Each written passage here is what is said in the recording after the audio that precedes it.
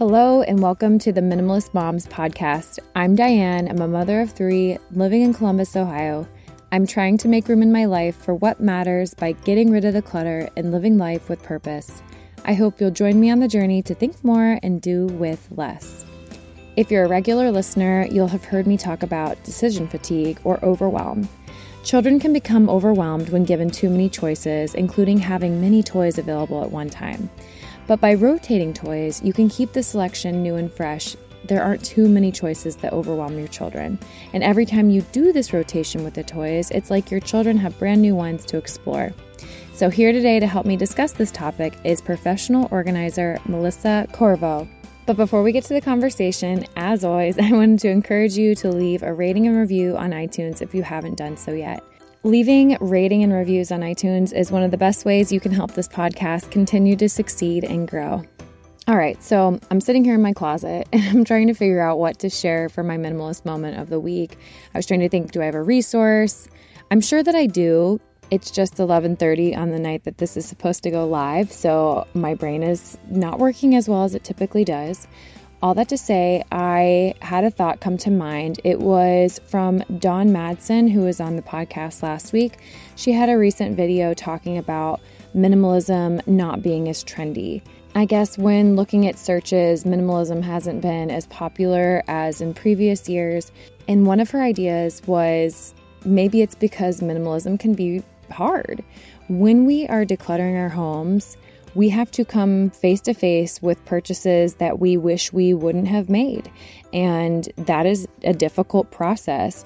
There is also the sentimentality aspect that goes into play here. But the thing that stuck out the most was confronting the money that has been spent. And maybe that's just because I'm a frugal person, but that is a very difficult thing in those initial days, those initial months, those initial years when you first start living with less. And another thing that she mentioned was it might not be as trendy because everywhere we look, we are being marketed to. Anytime we scroll through Instagram, it's like 3 or 4 posts and then there's an advertisement, 3 or 4 posts and there's an advertisement, when it used to just be photos of our friends and family. So don't forget that those are there intentionally. They want you to spend money. They want you to be hooked. We had a whole episode on this, but it might not be as trendy because it is harder to avoid those enticing purchases. And if we can't say no, then it ends up another purchase that we've made that maybe we regret, and then we have to confront it. And it's just this cyclical thing that makes minimalism really hard and not trendy anymore. So I hope that makes sense. I'm going to link the video in the show notes because it's worth checking out. And I'm going to link the video that she originally started posting about as well. So yeah, that is my minimalist, not moment of the week, but my thought for you of the week. So let's get into this conversation with Melissa. It's a really great one, and I hope you enjoy it. I hope it's helpful for you.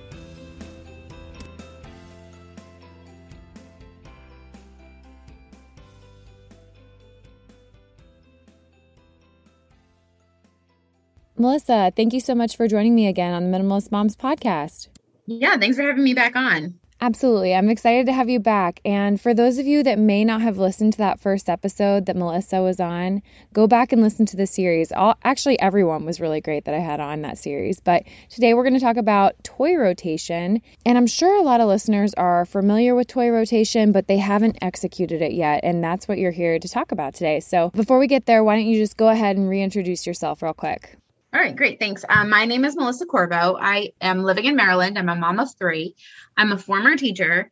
I left teaching to stay home with my 3 kids, and I actually incorporated a lot of the elements that I used within teaching, such as organization and routines and things like that, within my family life, which was just immensely helpful when you have like 3 babies running you ragged. So after they kind of grew up a little bit on me and needed me a little bit less, I made a business out of it. So I have a business that's an organizing and decluttering business, and I just help other people implement systems and routines within their own lives so that they can live life a little bit calmer.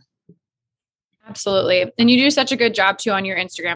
I am lacking in that area. So I always like to see what other people in the minimal space are doing. I'm like, you're so good at that. Well, thank you. Well, honestly, when you don't have as much stuff, it's so much easier. Like organization is almost not necessary when you have less, you know? Oh, absolutely. All right. Well, let's get into the conversation. We are talking about toy rotation, as I said. So do you want to just define real quick what toy rotation is if people don't know?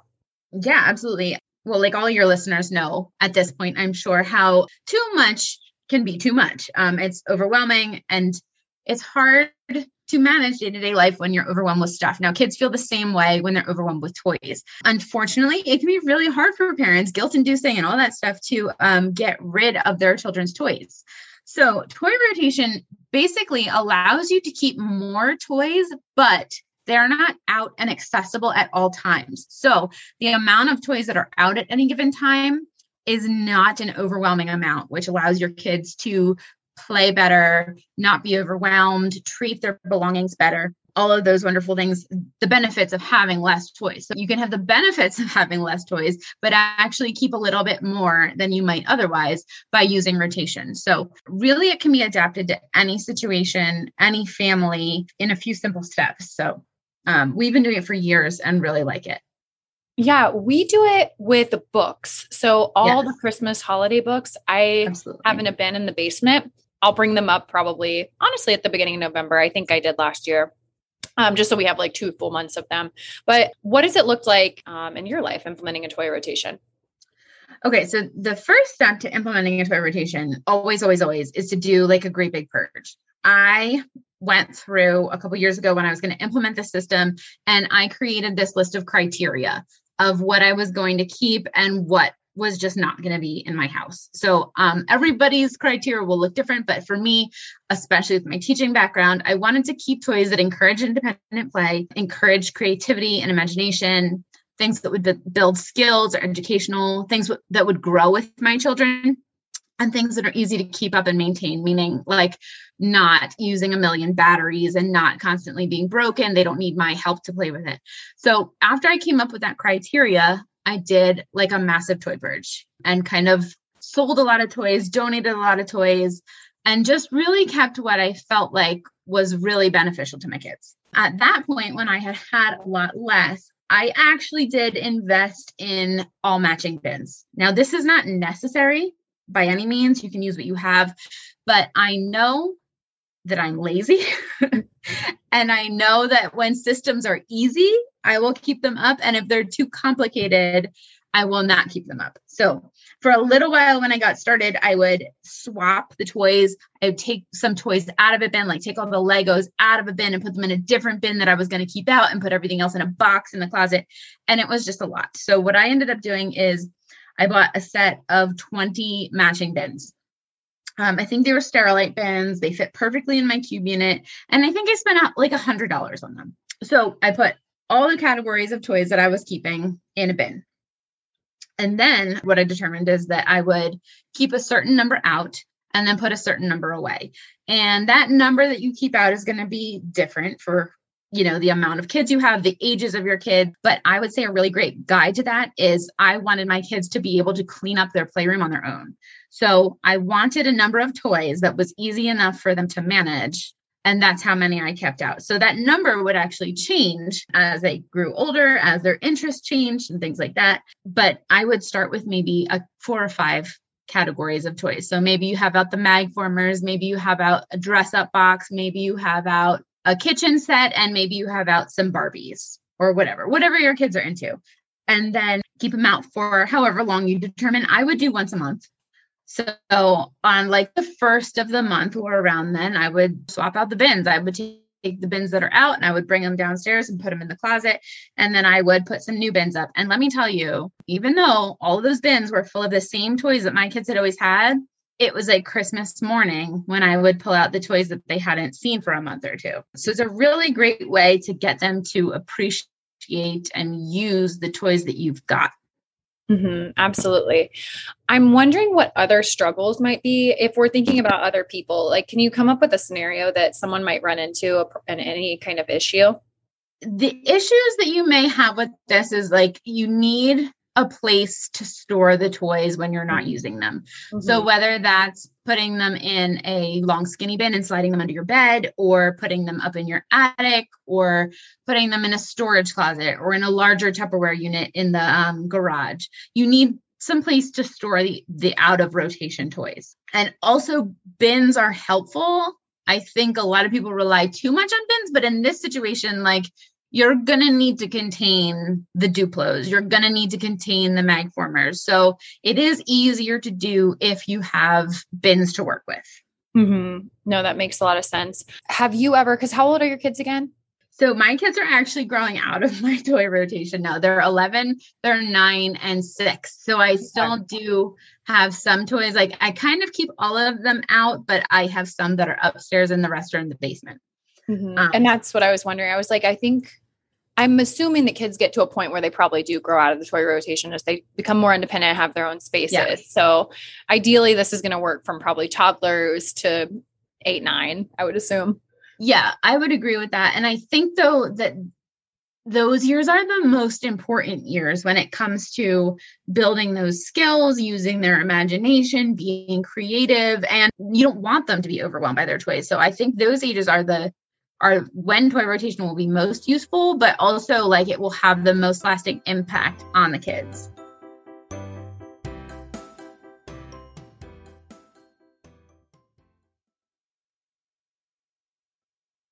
Something else I thought a mom might think of is, hey, my kid might not like that he knows that toys are hidden away from him. But I feel like, again, it's kind of out of sight, out of mind. They're not really focusing on the things that they don't have because they have things in front of them.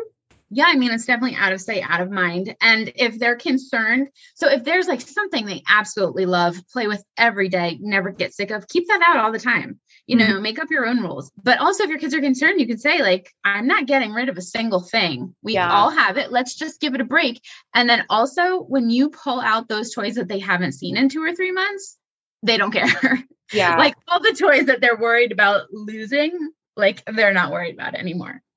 Absolutely. We also do this with crafts too. So we don't have all the crafts out always. We try to bring in different bins of crafts throughout the week. So like I said, I like to keep toys that kids can really get creative and imaginative with, but I also match up my toys differently to create new scenarios in which they can play. So we have a little cash register and we have a kitchen with food in it. So maybe I'll put out a little table because they have like a little table they do crafts on. Maybe I'll put the table there. Maybe I'll get the cash register out. And then maybe we'll just put some food on the shelf without the actual kitchen. They can go food shopping. And then it's like a little store.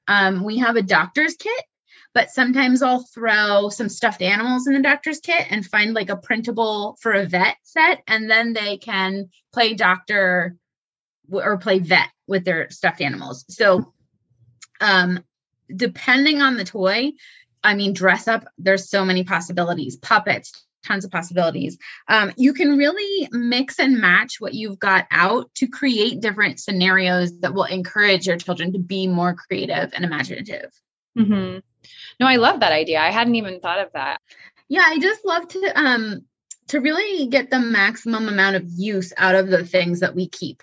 So just by mixing and matching them differently, they can play in a totally different way, which is just wonderful. Yeah. So if someone hasn't implemented their own toy rotation and thinks that what we're saying sounds good, why would you, I guess, sell it to them? Why would you suggest that they implement a toy rotation?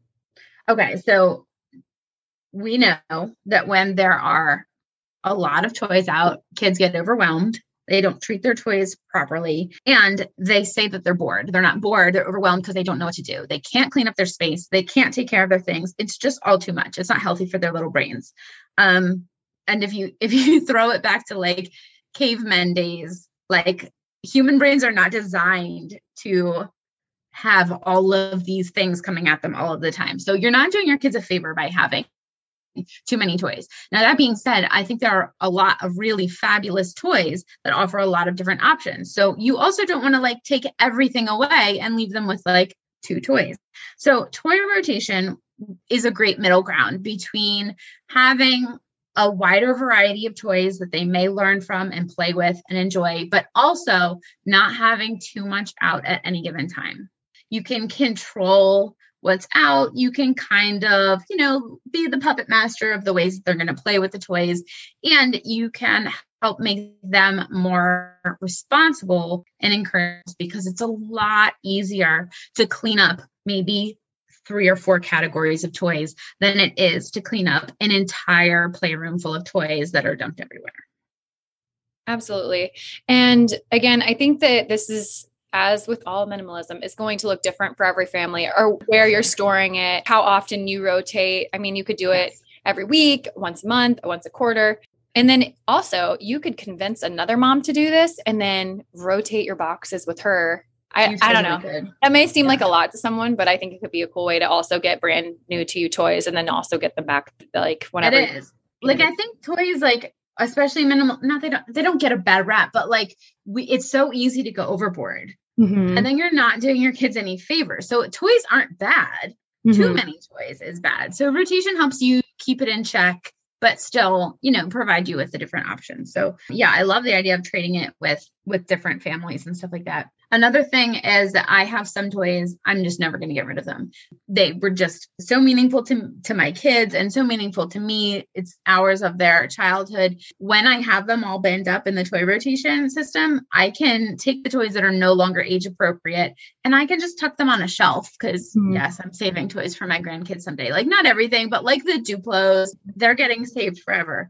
They never go out. So the toy rotation, like having everything binned, having it all in the same kind of bins, it makes me happy.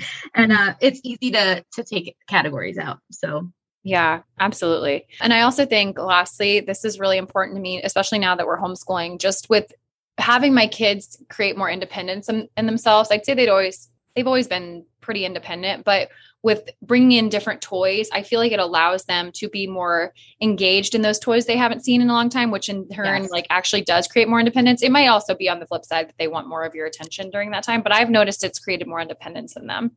Yeah, absolutely more independent. And like, maybe at first, like if you bring out a new toy and like how I was saying, mixing and matching them by bringing out different ways to play. Like, yes, maybe at first you can kind of sit with them and demonstrate for them how a vet might examine a pet and how to use the clipboard and the chart that you've stuck in the doctor's kit for them. But once they catch on, they probably won't need you anymore. And they'll probably take it in directions that you didn't even like anticipate. And just, it will keep them busy for so much longer. Yeah. And I think too, lastly, if someone feels like they're listening to us again and they want to implement this, but it feels overwhelming, I would just start to notice what your kids aren't playing with. Yeah. Remove those, put those in the box for the toy rotation, and then do it again, maybe in a month, see if what they're not playing with then, and then bring in the old one. And there you go. Like, it doesn't have to be this, it doesn't have to be this extravagant scenario. No, it definitely doesn't. It can be any timeline you want. It can be like any amount of toys in, any amount of toys out. It really doesn't have to be complicated. For sure. Well, Melissa, this I think was somewhat short and sweet, but I feel like it was jam-packed with information on how listeners can do this. And it's so beneficial when you do this. Again, I don't do it with all of our toys, but even just the Christmas books and the few toys here and there, it's been really helpful. So where can listeners find you if they want to connect with you online? I have a website and a blog, www.lifewithlessmess.com. And I'm also on Instagram. It's at life.with.less.mess. Well, as we're wrapping things up here, I'm going to ask you, I can't remember, did you answer these questions last time around? I think I did. I feel like you did. Yeah. Well, let's ask again. What is something that you are simplifying right now? AKA, what is your minimalist moment of the week? I just decluttered like 5 more big boxes of stuff from my home. It's like a full-time job, even when you feel like you've decluttered, there's always more. And specifically like my fall decor, I told myself that if I could get my bins down from 4 bins down to 3 bins, then I could splurge on some weatherproof / pest-proof bins, because we are having stink bug issues in our garage. So I did that, and I grabbed some new weatherproof bins, and, I just know I'm getting old. It's the simple things that make me happy, but I'm so thrilled with my bins. I love it. And you are totally right. It's like you declutter once and then it somehow happens that you need to declutter again. It's never ending. Never end. All right. Lastly, what is something that you can't stop talking about? I just really am enjoying decluttering. And I know it's kind of along the lines of what I just said, but the more that I organize, I'm a professional organizer. I go into people's homes, and it's 99 times out of 100. It's it's the too much stuff that's the problem that's preventing people from being organized. So I'm just really on a minimalism kick, and I'm offering clutter coaching services now rather than, I mean, I still offer my organization, but just in addition to, because I think that they're separate, and really you have to battle that clutter before you can get it all organized. And so it's just the direction I'm heading in right now. Yeah, no, that's a great point. Well, again, Melissa, thank you so much for coming on the show again. I always appreciate your wisdom, and go follow her if you haven't, listeners, because she provides great advice on Instagram. So thank you. And thanks for having me on. I appreciate it. What did you think of the episode? I invite you to keep the conversation going at minimalistmomspodcast.com. There you'll find links to the Instagram account, Facebook page, and where you can find me all around the web. Thank you for joining up on this journey. I wish you a lovely week as you think more and do with less.